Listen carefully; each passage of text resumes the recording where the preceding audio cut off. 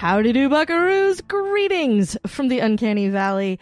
This is the Westworld podcast on the Incomparable over on the TV show. I am your host, Callie Gamont. With me, as always, is Don Melton. Party on, Don? Party on, Garth. Now, we are here today to talk about Season 3, Episode 5 of Westworld. It's called Genre.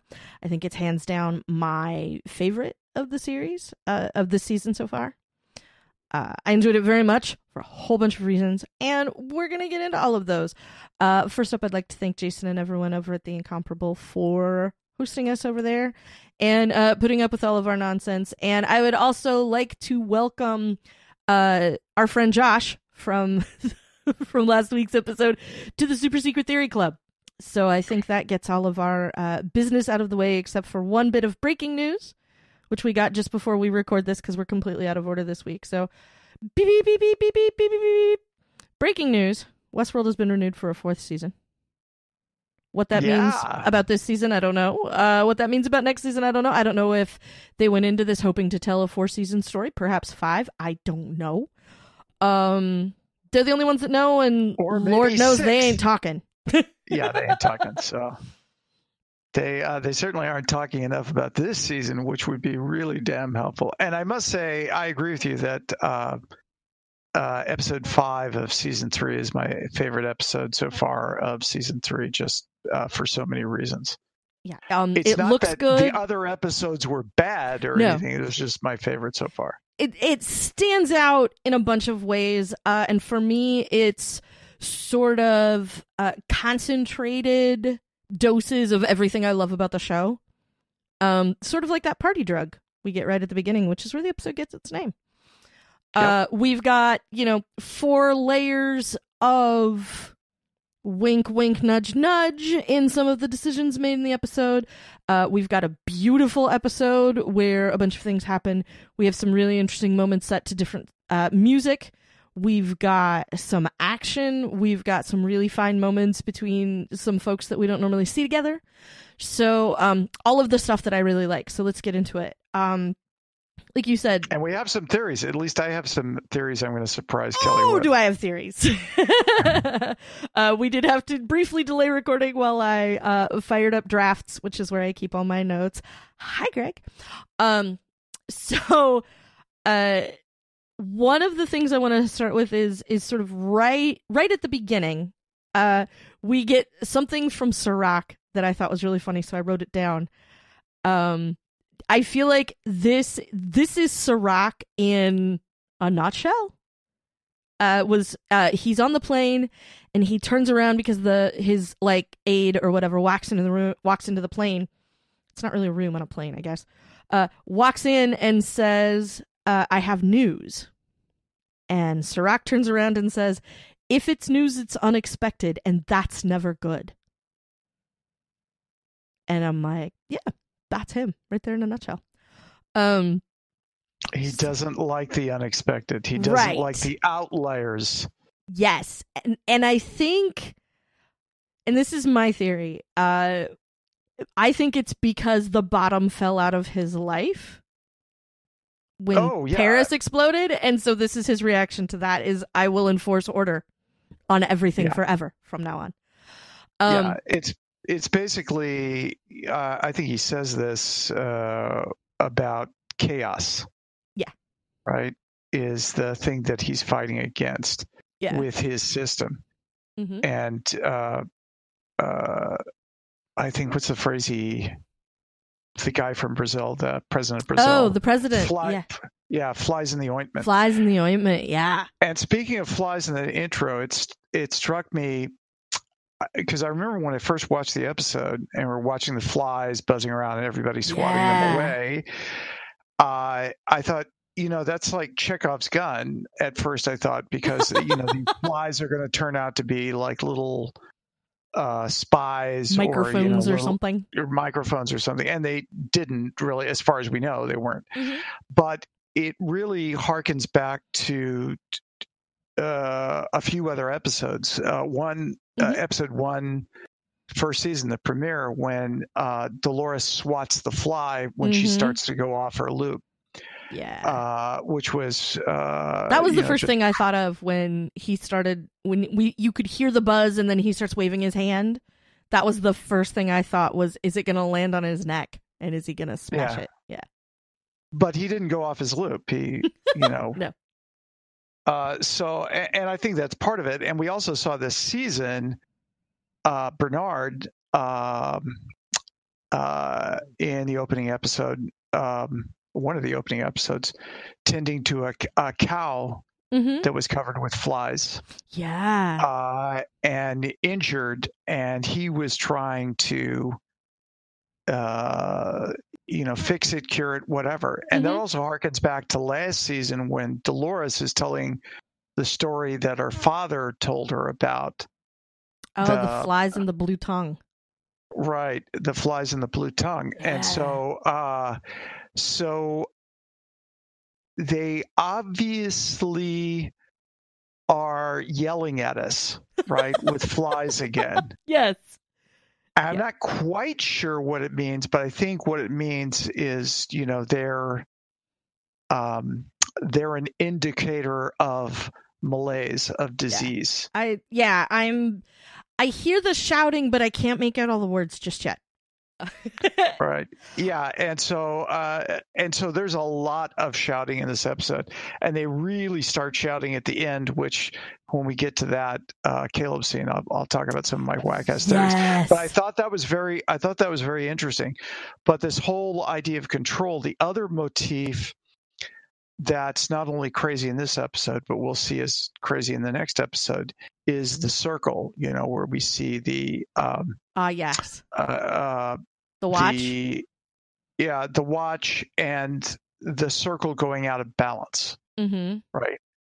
And it's it's the circular thing. It's Rehoboam. It's the host brain balls. It's everything else like that. It's showing that the world is going out of order.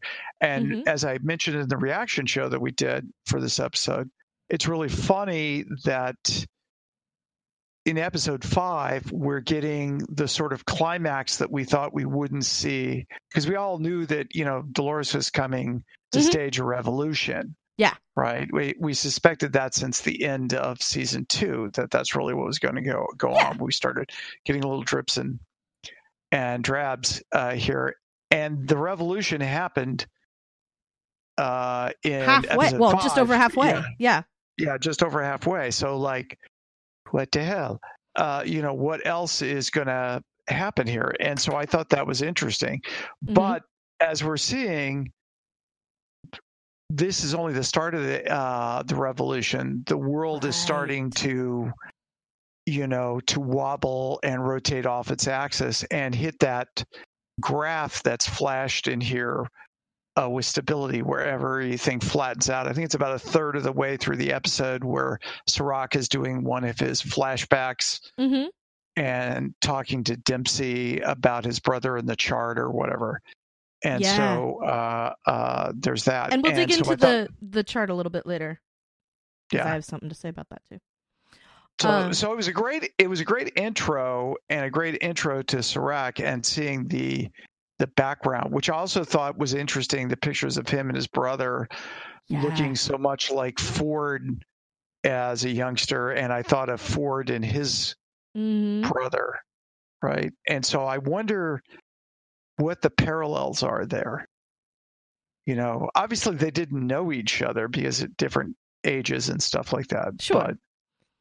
But they're definitely contemporaries, like in some fashion. So I totally see that. It's Lisa and Jonathan painting with the same brush for a reason. Why did they pick up that brush? Yep. Now, one thing that we get right there at the beginning. So first of all, I felt like once we met Dempsey Sr., I guess, meeting him, he at first, like, I just absolutely had him pegged. Oh, like I knew exactly who unbelievably wealthy, entitled, rich dude was. Right, like that was, and then I felt a little wealthy, untitled, and rich dude. Well, right? yeah, and then I felt a little sad that oh, like they didn't have to try that hard. And I filled in all the rest of that dude because we've seen him over and over and over again in our culture. So I was like, oh, I know exactly what the deal is here. Then I was like, but right near the beginning of Junior's storyline, we get the nice little throwback to the previous episode 4, where his friend gives him the party drug for the sex auction, and Liam never used it, and so he decided now's the time, and he jabs Caleb with it. Then Dolores puts the I keep wanting to call them the Snapchat glasses because I don't have a better name for them. Puts the like heads up display glasses on Liam and says, "You want to know who I am? Check it out." And he can't find her. Like, he says she's not in the system. And he sort of sounds impressed. He doesn't sound mad or frustrated or confused. I think he's sort of in awe that she's just not there. But then he looks at Caleb and he freaks out. He like you see him like scanning through whatever it is in the glasses. Exactly. And who the hell are you people? Something like that, you know. And like, it's not Dolores not being in the system that freaks him out. It's getting a good look at whatever the system can tell him about Caleb that's freaking him out. Yes. So, and this goes to my theory with one of those final scenes. So yeah, and we will talk about this, but I think there's a straight line from this to Liam on the beach later. Is my theory. We probably have the same damn theory then. So, and I think mine doesn't go any further than that, except that whatever it is that Liam has discovered, I have a corollary. I don't have an actual theory about it. So there's I'll take you home then when we get there. Okay. So the other thing is, by the way, I want to say in episode 7, I think we're going to get the payoff on this. Yes, and I cannot wait. It looks like a very Liam-centric episode, so that's going to be very, very interesting. Okay, so let me back up again. I think I said this in the reaction show, but I can't remember. To that intro where we're getting the, Saul, David, Solomon, Rehoboam. Yeah. When we learn how the computer came to be, because this episode, one of the things that I did enjoy about it was the narration from Serac, Engeron Serac. The narration that we get from him about how the computer came to be and the story that he's telling, like, of himself, basically.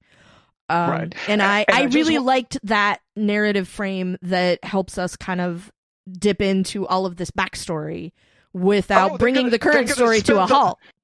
Yeah, they could have spent the whole hour there as far as I'm concerned, because I'm very interested in it. The other thing, I just want to point this out, and I think I said in the reaction show, is that the actor they got to play young Serac, Alexander Barr, is like a dead ringer for Vincent Cassel. Yeah, if you told me that they had just taken someone the right, like, physical size and just de-aged Vincent Cassel and put that face on that guy, like they did with Star Wars characters, I totally would have believed you, 100%. Yeah, it was almost creepy. So I thought that was like, boy, that's casting, and the guy really projects to where Vincent Cassel is going with the character. Yeah. So like, you can totally draw a very, very straight line between the two of them, and it was really interesting to watch. Watching this again, like, going through it, different things stood out to me. And one of the things that stood out to me in this one was Connells, Martin Connells, our favorite Scottish son of a bitch, who it turns out is a Loris. A Loris, yes. A Loris. We don't know which number, so I can't say it's like, 2 Loris or 3 Loris. So Connells is a Loris and seems to not be quite so closely intertwined, I guess, with Dolores, and I think that that's sort of happening to all of them. And Yeah, it's the branching. It's like they've all been they were all cloned at a specific point in time. Right, and now they're all peeling off. Yeah. Yeah.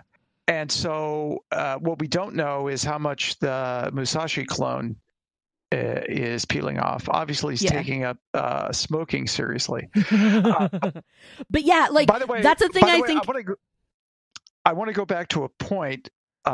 We've talked about the number of brain balls in these things, and I pointed out repeatedly. We know where 3 of the extra brain balls were. Yes. We don't know where that 4th one was. We know the 5th one is Bernard. Yes. We don't know where the 4th one is. But you'd mentioned earlier about in the airplane, Sirach's guy is coming up and telling him about, the news. It's never good. Yes. And he says, and I'm quoting because I've got the subtitles up on the video right now. Yes. They picked up communications in Jakarta, Berlin, San Francisco, and Los Angeles. Now we know Dolores Prime is in LA. We know that Halores is in San Francisco. Yeah, and we know Martin is also in Los Angeles because they're in the same area. Yeah. And we know Musashi is, if he's not in Jakarta, he's near it, right? Okay. Who the fuck is in Berlin? Mm-hmm. My theory, one of my other theories is, we're going to find out either episode 7 or episode 8 that 4th brain ball, that 4th copy of Dolores, another Loris, is fucking around in Berlin. Why they're in Berlin, I have no idea, but that's my theory. Well, the first thing I think of is Iggy Pop and David Bowie because we got both of them in this episode. Yes. I don't know how that fits into anything, and I don't really care. It would just be really, really awesome. It makes as much sense as anything else. So that's kind of where I'm at. Yeah. Speaking of, like, I want the season 3. I want the shirt that Marshawn Lynch is wearing, the one that lights up with his moods. But mine would just say confused all the time. Just constantly. Yes. It would actually, no, I take it back. It would alternate between confused and the fuck. It would alternate. So one of the like we also got in this episode some of the characters I love. We got Ash and Marshawn Lynch, whose name I can't remember. Giggles. That's how he's credited as is Giggles. So I love that so much. So we get Ash and Giggles. We get a whole lot of Caleb. We get Caleb basically tripping balls through this episode on this genre drug, and it looked amazing. Like all of the photography, like, it's beautiful. The photography was great, and the action scene is good. But I could have cut that action scene by a third at least. The car chase? And I think it would have still the car chase. It still would have. I don't need to see all of it. The third act of The Dark Knight again. Okay? However, I've said that multiple times. I don't need to see that. It does set up some tension, and it's very well done. But I would have killed for more elaboration between the scenes with Connells. I'd have taken another few minutes of Bernard and Connells. Yeah, Bernard and Connells. I would have taken more backstory on Sirach. Yeah, and I would have taken more explanation later on when we finally get to the subway. Yeah, about what the fuck did Liam mean. You did. I think I know what he did mean about the story of the rats, but where that's going and what Dolores' thinking is, right? That would have helped. Now, I want to talk for a second about the car chase because this involves one of my favorite topics when we talk about the show, and that is the music. And the reason is, remember how I said right at the top, one of the things I loved about this episode was how everything is like 8 layers deep? So, what do we get as the music for the car chase? We get the Ride of the Valkyries. And what is the ride? Everybody's heard this music. We've all heard it for The Thing, whatever it was, whether it was to comic effect or in a commercial or to dramatic effect like this. We've all heard this piece of music before. This piece of music is from an opera by Wagner, and it's called Ride of the Valkyries, which is overall it's like an 8-minute piece. I went and looked it up because I wanted to see if there was something there, and I'm here to tell you. Here's how it is. It takes about 8 minutes, and it begins as the prelude to the third act in this particular opera, until the curtain rises to reveal a mountain peak where 4 of the 8 Valkyrie sisters of Brunhild have gathered in preparation for the transportation of fallen heroes to Valhalla. As the 4 are joined by the other 4, the familiar tune is carried by the orchestra while the Valkyries greet each other and sing their battle cry. So, the 8 Valkyrie sisters of Brunhilde. Who is this? She was introduced in an ancient Germanic epic poem with the following. This was her introduction in this poem. There was a queen who resided over the sea, this is a translation, whose like no one knew of anywhere. She was exceedingly beautiful and great in physical strength. She shot the shaft with bold knights. Love was the prize. Who could that possibly be referring to? Huh? Right?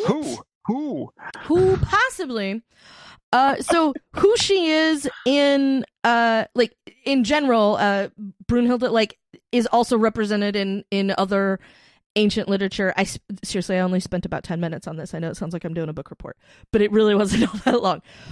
Generally, in the Norse tradition, she is a shield maiden or a Valkyrie who is a main character of some of these stories, and she's an unbelievably powerful queen, and in both Norse tradition and Germanic tradition, she is instrumental in bringing about the death of the hero Siegfried after he deceives her into marrying King Gunnar. Wow, you really went deep on this. No, I seriously just went and scraped 2 different pages and copy pasted some stuff together. So that was the part I thought was really to get down to 4, the curtain rises on 4 of the 8. I'm like, is that a spoiler? Yeah. Considering that this is a show that used a stock photo and then went and contacted the subject of the stock photo and asked that person to make a cameo appearance in a later episode of the show that they were shooting because they found this stock photo and wanted to make sure that they were legit. So yeah, I can absolutely believe that this is a spoiler and that there's another 4 Lorises out there raising hell. Entirely possible. And that's why there's 8 episodes. I mean, really, yeah. I could do this all day. Do you hear me, Reddit? Yeah. Well, you noticed it wasn't until I was doing rewatches that I noticed things like remember in the previous episode, in episode 4, where we finally got William reintroduced. Yeah. And he was going nuts, and he was having his Juliet-like bathtub sequence, and also noticing the sky was leaking. Did you notice the chandelier? It's intentionally different from the one in the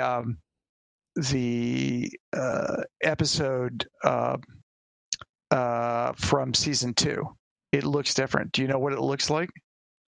I know it's different, but I don't know what it I don't recall what it looked like. It's a red brain ball in the center with 5 silver brain balls around it. Go back and look at it. Oh, yeah. See? These are the people yeah. I'm scanning through the episode again today, and I'm going, the fuck? How did I not see this the first 3 times I looked at it? Right? Yeah. That's I think this is where I'm going to go ahead and just quote, it was basically a cameo, but we got a little tiny bit of Stubbs in this episode. And he said the 2 most important things in this episode as they were standing in the building and it explode, and they look up and see the explosion when Aloris and Palm Clementif end up exploding in the building. And Stubbs looks up and looks at Bernard and goes, "What the fuck just happened in there?"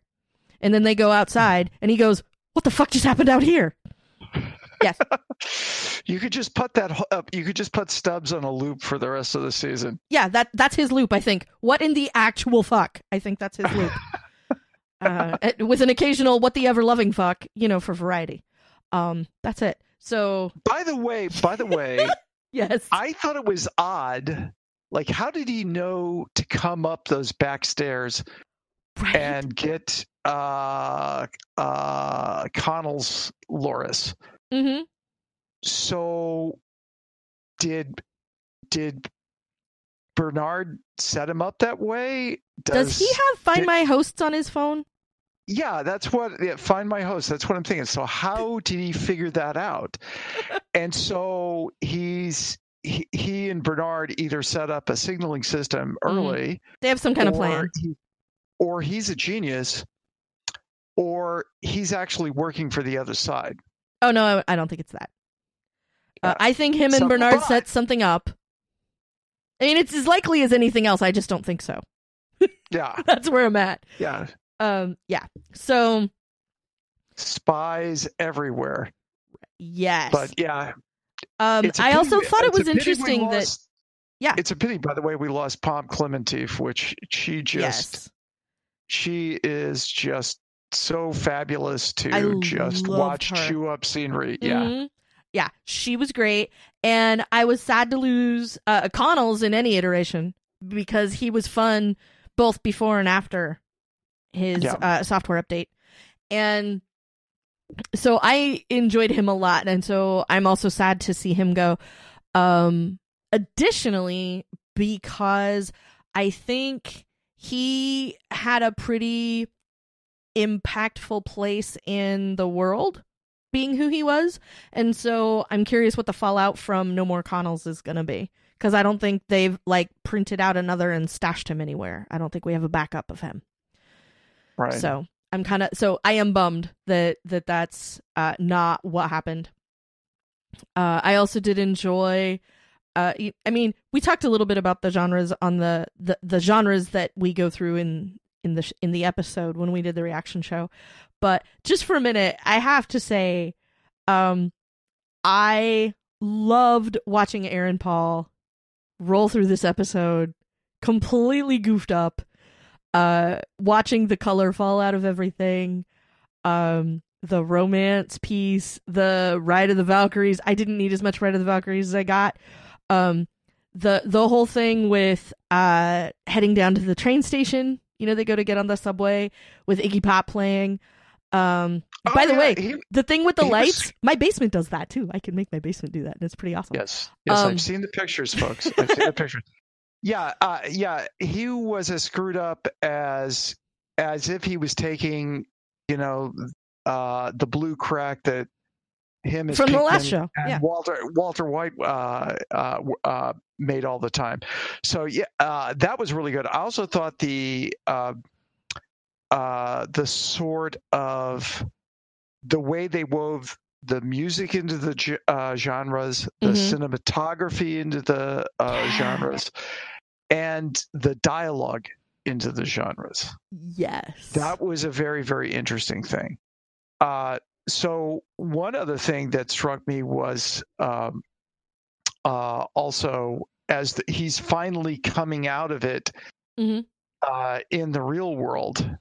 And this is just after we get the scene where Martin does the big explosion and Stubbs does the what the fuck happened in there stuff. What happened out here? Yeah. Or actually in between that, we get the scene where it's actually right before all those scenes. It's where they're seeing the world go crazy. And people come up and try to kill Caleb, and Dolores goes all Terminator again. Yeah, and steps in front of him. And gets the shots, and it's obviously starting. He's starting to realize. Caleb is starting to realize. There's more to this story. Yeah, she's not exactly normal. There's something about Laura. Yeah. Yeah, there's something about this girl that's not exactly normal. So that's what sets him off. So the other thing that I thought was interesting in this whole sequence was when Serac gives, basically it's a flashback, and he's giving Dempsey his evil plan, Mm-hmm. and kills him. But we see the center, the re-education center. Is that what it's called? And I think this. Yeah, because they're well, that's what it's called. I don't remember seeing it. It's on a tablet. It's actually said what it is. Yeah. Okay. But the title of what it is something different. I think it's okay. I forget what it is in this episode, but we'll see it next episode because it's the same type of facility that the Man in Black is in. Yeah.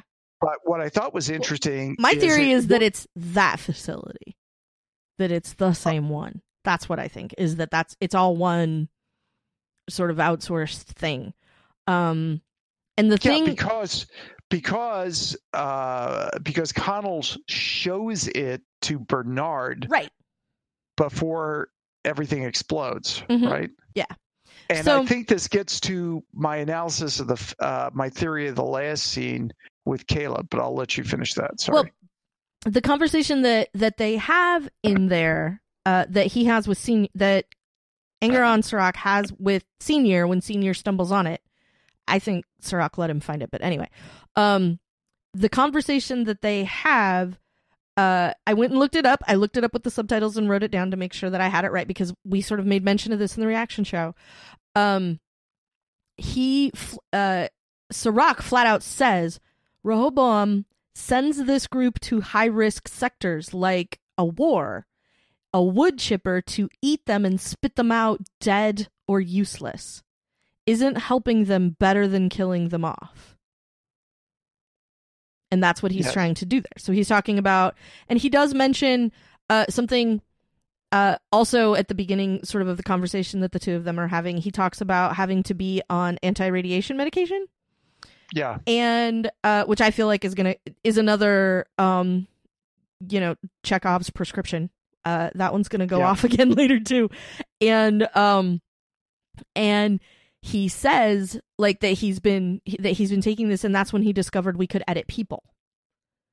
And then he talks about like, because there's outliers, and I'm going to take these people and I'm going to go like break them and then bring them here so I can feel better about fucking them up by trying to put them back together, within the rules. And one of these people is his brother. And so that like, and of course Dolores knows what he did, and she says it to him when he's, you mean like your brother? Yeah, like your brother. And then she walks through him, which is a total power move when you're talking to Serac, I think. Yes, and which obviously pissed him off. Oh, yeah. So do we want to get to the beach scene? Because this is a very interesting scene. Well, this is the transition to that, because the interesting thing, right underneath that, I wrote down the thing that Liam says later, because Serac says, isn't helping them better than killing them off. And then Liam on the beach later says, we can't fix you and we can't get rid of you, when they're talking on the beach. So that takes us to the beach. Let's chat about it. It was very interesting. Again, great music. Kelly with the music. It was from The Shining. Yeah. So yeah. Yeah, it was a great theme by Wendy Carlos. So was it the original music from the film, or was it a orchestration? It was a reorchestration, right? Let me talk to us a little bit about the scene, and I will go take a peek and see if I can find something that tells me one way or another. She's using the Google, folks. I can tell you right now. It's DuckDuckGo. I know better because we don't live in the timeline where the privacy laws have passed yet. Yeah, so I don't use the Google either. I use the DuckDuckGo. So anyway, some interesting things before we get to the flashbacks and the other stuff with Liam.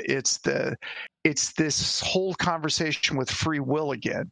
The one that we got in episode 4 when William's going off his nuts and is seeing Emily. So the whole question is it your choice, or you just automaton, right? Mm-hmm.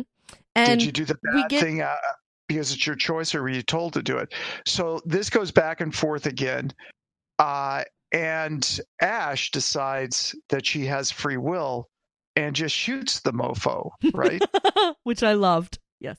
Which was the gunshot placed during the flashback that Caleb is having about somebody getting killed. Mm-hmm. And then the interesting thing is that, it's like Caleb, once he's dying there, he's like, he's not letting him die because he wants to know what he meant, right?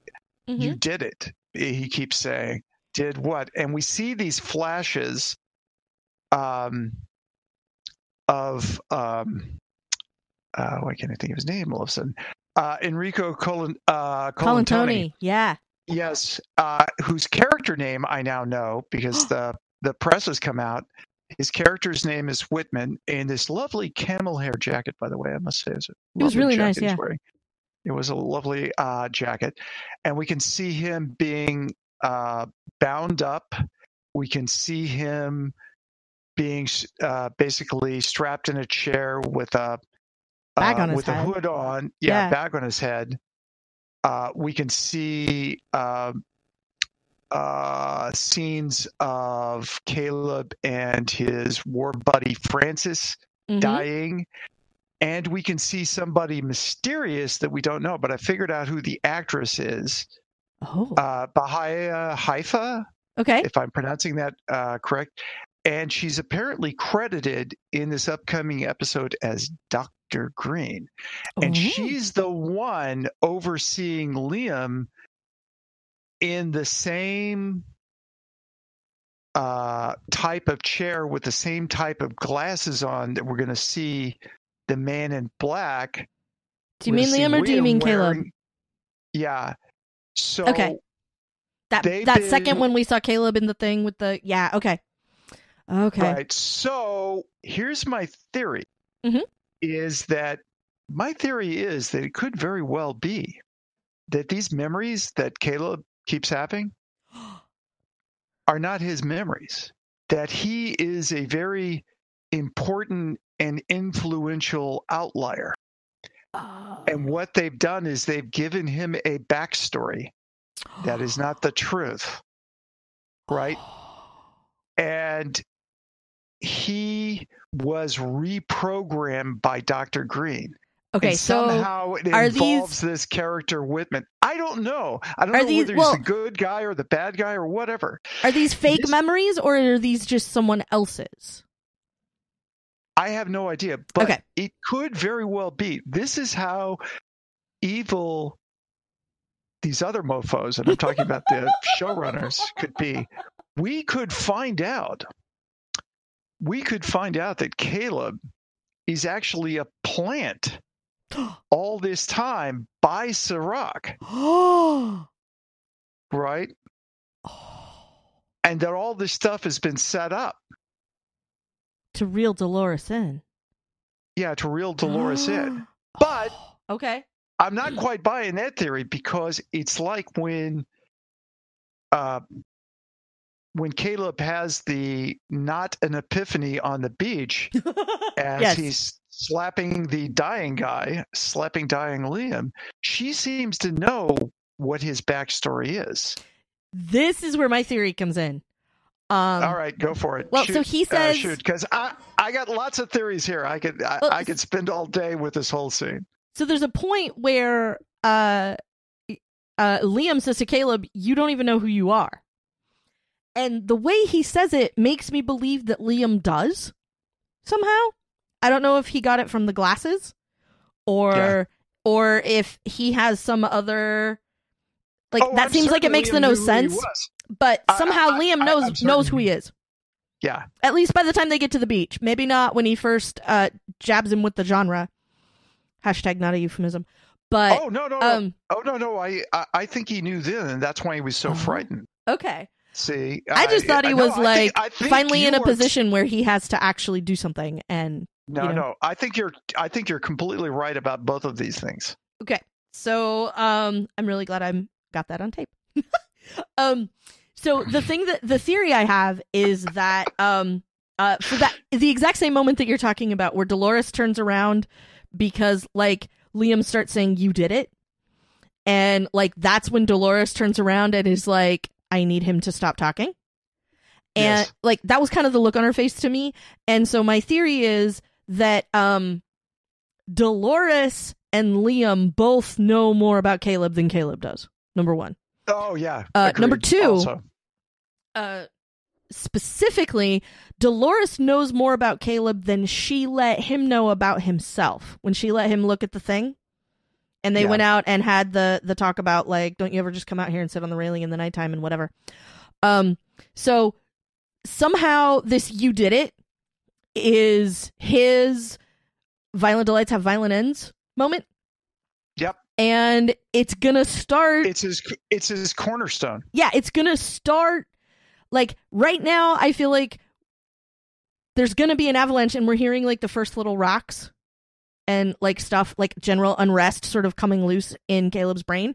So he's gonna figure it out or find it out or something, and he's going to determine 100% what happened, and that Dolores is doing exactly the same thing from his standpoint as what Liam and Insight and Rehoboam were doing, which means she's not, like, even if she's got different reasons, she's doing the same fucking thing, which is putting him on a loop and then winding him up to see where he goes. And that moment is going to be the thing that makes him Team Bernard. That's my theory. Ooh, because remember, that like, could very well be. What is the last thing that happens in this episode? We get Dolores' power move by walking through Serac. She goes to get on the plane. The moment that I thought was very, very hilarious, considering that our very early introduction to Caleb was him doing one of these random sort of delivery gigs. And so then he's standing in front of the plane and a dude walks up with a giant bag and he goes, "What is this?" "I just deliver it, dude." And so he gets one of these deliveries, which I thought was really funny. And then he goes to get on the plane and he says, "I'm not like, what if I'm not like everybody else?" Or like, "I'm not like everybody else," or whatever it is he says. And she says, "I'm not either." And then we get words. Right. And then we get, again, the music. We get that really awesome Fisher Spooner song, Emerge, which starts out with the first word of the song is hypermediocrity, which I thought was, again, very, very telling. Yeah. And then, like, you know, the chorus of that song is what's playing over the credits. You don't need to emerge from nothing. So that's what I think is going to happen, is that Caleb, because of who Caleb is, which I believe he's some sort of outlier, like you were talking about, because of who he is, yes, like I don't have 100% of the rest of it, but I know that he is special in some very particular way, which makes him of interest to everyone in this fight. And so he's going to discover basically that Dolores is no better, and he's going to change teams. That's my theory. Interesting. Yeah. Okay. I'll be ready to ship that depending on what we see in episode 7 this Sunday. Between 6 and 7, we're gonna. I don't know if I can add any ammunition to that theory, but yeah, we'll see. By the way, it was both hard and surprisingly not hard to talk about episode 6 while we're doing this analysis show. 3 days after we saw episode, this is the analysis show for episode 5. 3 days after we saw episode 6, which, by the way, that's my fault because I got sick last week. Not the trendy sick. No, regular sick. Regular boring sick. Regulars. Yeah. It was so again, overall about the episode, I loved it. It was beautiful. I'm always a little bit sad. I feel like every Maeve free episode this season automatically gets a 0.5 point deduction from the East German judge. Yes. Because that's not a dated reference. But I love her, and I don't think her story is getting the airtime it deserves. Like, there's no breathing room for her for anything to actually happen with her. And we've gotten a whole lot of Dolores, and I need to get some countermeasures in here. Bernard didn't have a lot this episode, which I was also kind of disappointed by, because I really I could have spent half an episode listening to him and Loris hash it out. You know, that would have been a really fun conversation to get to see. Yeah, and just I could spend half an episode listening to him and Stubbs. Because that's awesome. That would be amazing. Yes. Now I just want, like, that's another webisode. In the episode 6 reaction show, I said that I would watch, you know, like, web series in the off season, and one of them could be Tandy Newton arches her eyebrow at stuff. Yes. I would watch that show. Just for like 15 minutes, like, things happen and she just turns around and arches an eyebrow and stands there for a second. I'd be into that. I would also really like to watch the Bernard and Ashley Buddy movie. I'd be happy if both of those went to series. I will now place a full season order for Tandy Newton arches her eyebrow stuff, and also the Bernard and Ashley Buddy movie. Yes. Or Bernard, you know, I'd even take, like, it's not as fun without the facial expressions, but I would take the Bernard and Ashley radio drama if it had to, if we had to resort to that. Yes. I think it'd be super fun. Mostly because I really want to know what that journey was like to get from Westworld from the park to Victorville, California, which is where they ended up. I really, really, really want to know. I think it would be fun. And why is he wearing a shirt for, like, Hollywood drone tours? Like, what happened there? Like, all of these things are things that, you know, are equally important given what we know about the tiny little details in episodes that pay off later. So yeah, they're either plot points or inside jokes, possibly both. Yes, like, I totally get you're in Southern California, you ended up wearing the tour shirt, right? Like, I get that. You know, like a random, you know, gift shop shirt. Totally makes sense. We have that here. Everybody has that tourist place that, like, everybody, if you live there long enough, you end up with a shirt from the tourist thing that's in your vicinity. So that's what it is. It's the Seaside Oregon t-shirt of souvenirs just in California. So I can't wait to talk to you about episode 6 and the Eensy look forward at episode 7 that we got. We will be putting that out for you very soon. I'm really excited to see where this ends up. And as we talked about briefly at the top of the show, I'm really glad to know that we get a season 4 of all of this. I don't even know what to call it. Eventually, yes. They'll start filming it when people can start filming things again. Yes, there is that.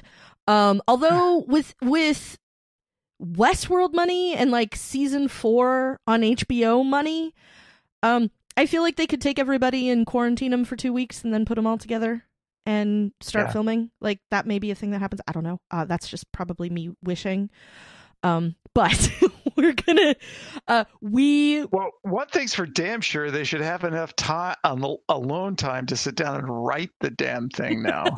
Well, yeah, like, I'm sort of hoping that this all is that this is one of those things where the season renewal was a formality. This is my hope, is that the season renewal was a formality, and they always knew going in that they had X number of seasons or X number of episodes, you know, of story that they wanted to tell, and they know where it's going and they know how it's going to end up and all of that. And so it was really just a formality to get a season 4. I don't know.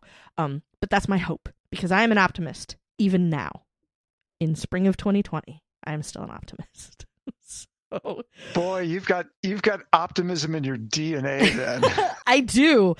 And one of these days Sirac is going to edit it out. But until then, I'm optimistic AF, as the young people say. So that's going to do it for us. We're going to have a episode 6 reaction show out for you soon, I promise. But for today, that's it. And again, if you want to, as I mentioned at the top of the show, the Super Secret Theory Club, if you wish to join, you can tweet us either at Westworld Rewind, which is the preferred method of communication. You can get me on Twitter as Verso. You can get Don on Twitter as Don Melton. Right. And yes, and although it's a preferred message of communication, what the hell? Just send the tweet out to all three. Just bomb us with it. Yes, and if you give us your theory... I do not mind. Yeah. And if you share with us your theory, that's really all you have to do to get into our actually not all that secret, super secret theory club. That's all it takes. Membership is easy. Yeah. I do software support for my own projects, so I'm used to getting randos mentioning me in the random at tweets. Yeah, the random at, and many times I've started completely long chains and conversations and made acquaintances that turned into friendships. So you never know. So this show started because I randomly replied to Don on Twitter. That's the whole reason we have a podcast. That's exactly it. So keep that in mind, kids.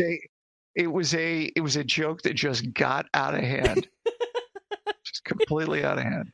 I think, actually, yeah. And on that note, I'm really excited about season 4, primarily because it means that I get more opportunities to actually talk to you on a regular basis, and that makes me very happy. And that makes me happy as well. Oh, perhaps we can continue to do this for years to come, because that will mean also that the world does not end in 2020. Oh no, I'm banking on that. That's where the AF in my optimism comes from, is that there will be a 2021. God damn it! So yes, absolutely. And then I might get to go outside again. Like, yeah. It's my goal to get to record another one of these with you in person, is where I'm headed with this. Yeah, we did 1 or 2 of those episodes. We did 2 of them. Yeah, 2 of them in person, and that was a lot of fun. Yeah. Which is, by the way, folks, talking to somebody virtually for so long, it was the weirdest damn thing to be in the same room for the first time. It's so weird. And Kelly had it to. was Kelly so and I awesome had to and so weird.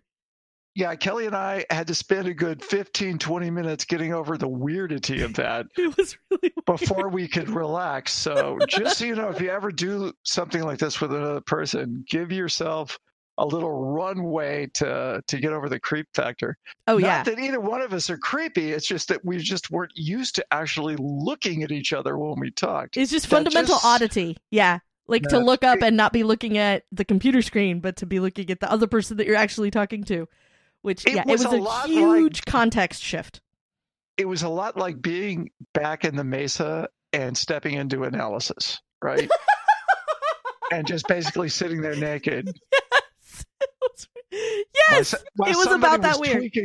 It was about tweaking. Okay, on that note, let's wrap and yes. Get out of Dodge. We're going to bail. We will talk to you again soon.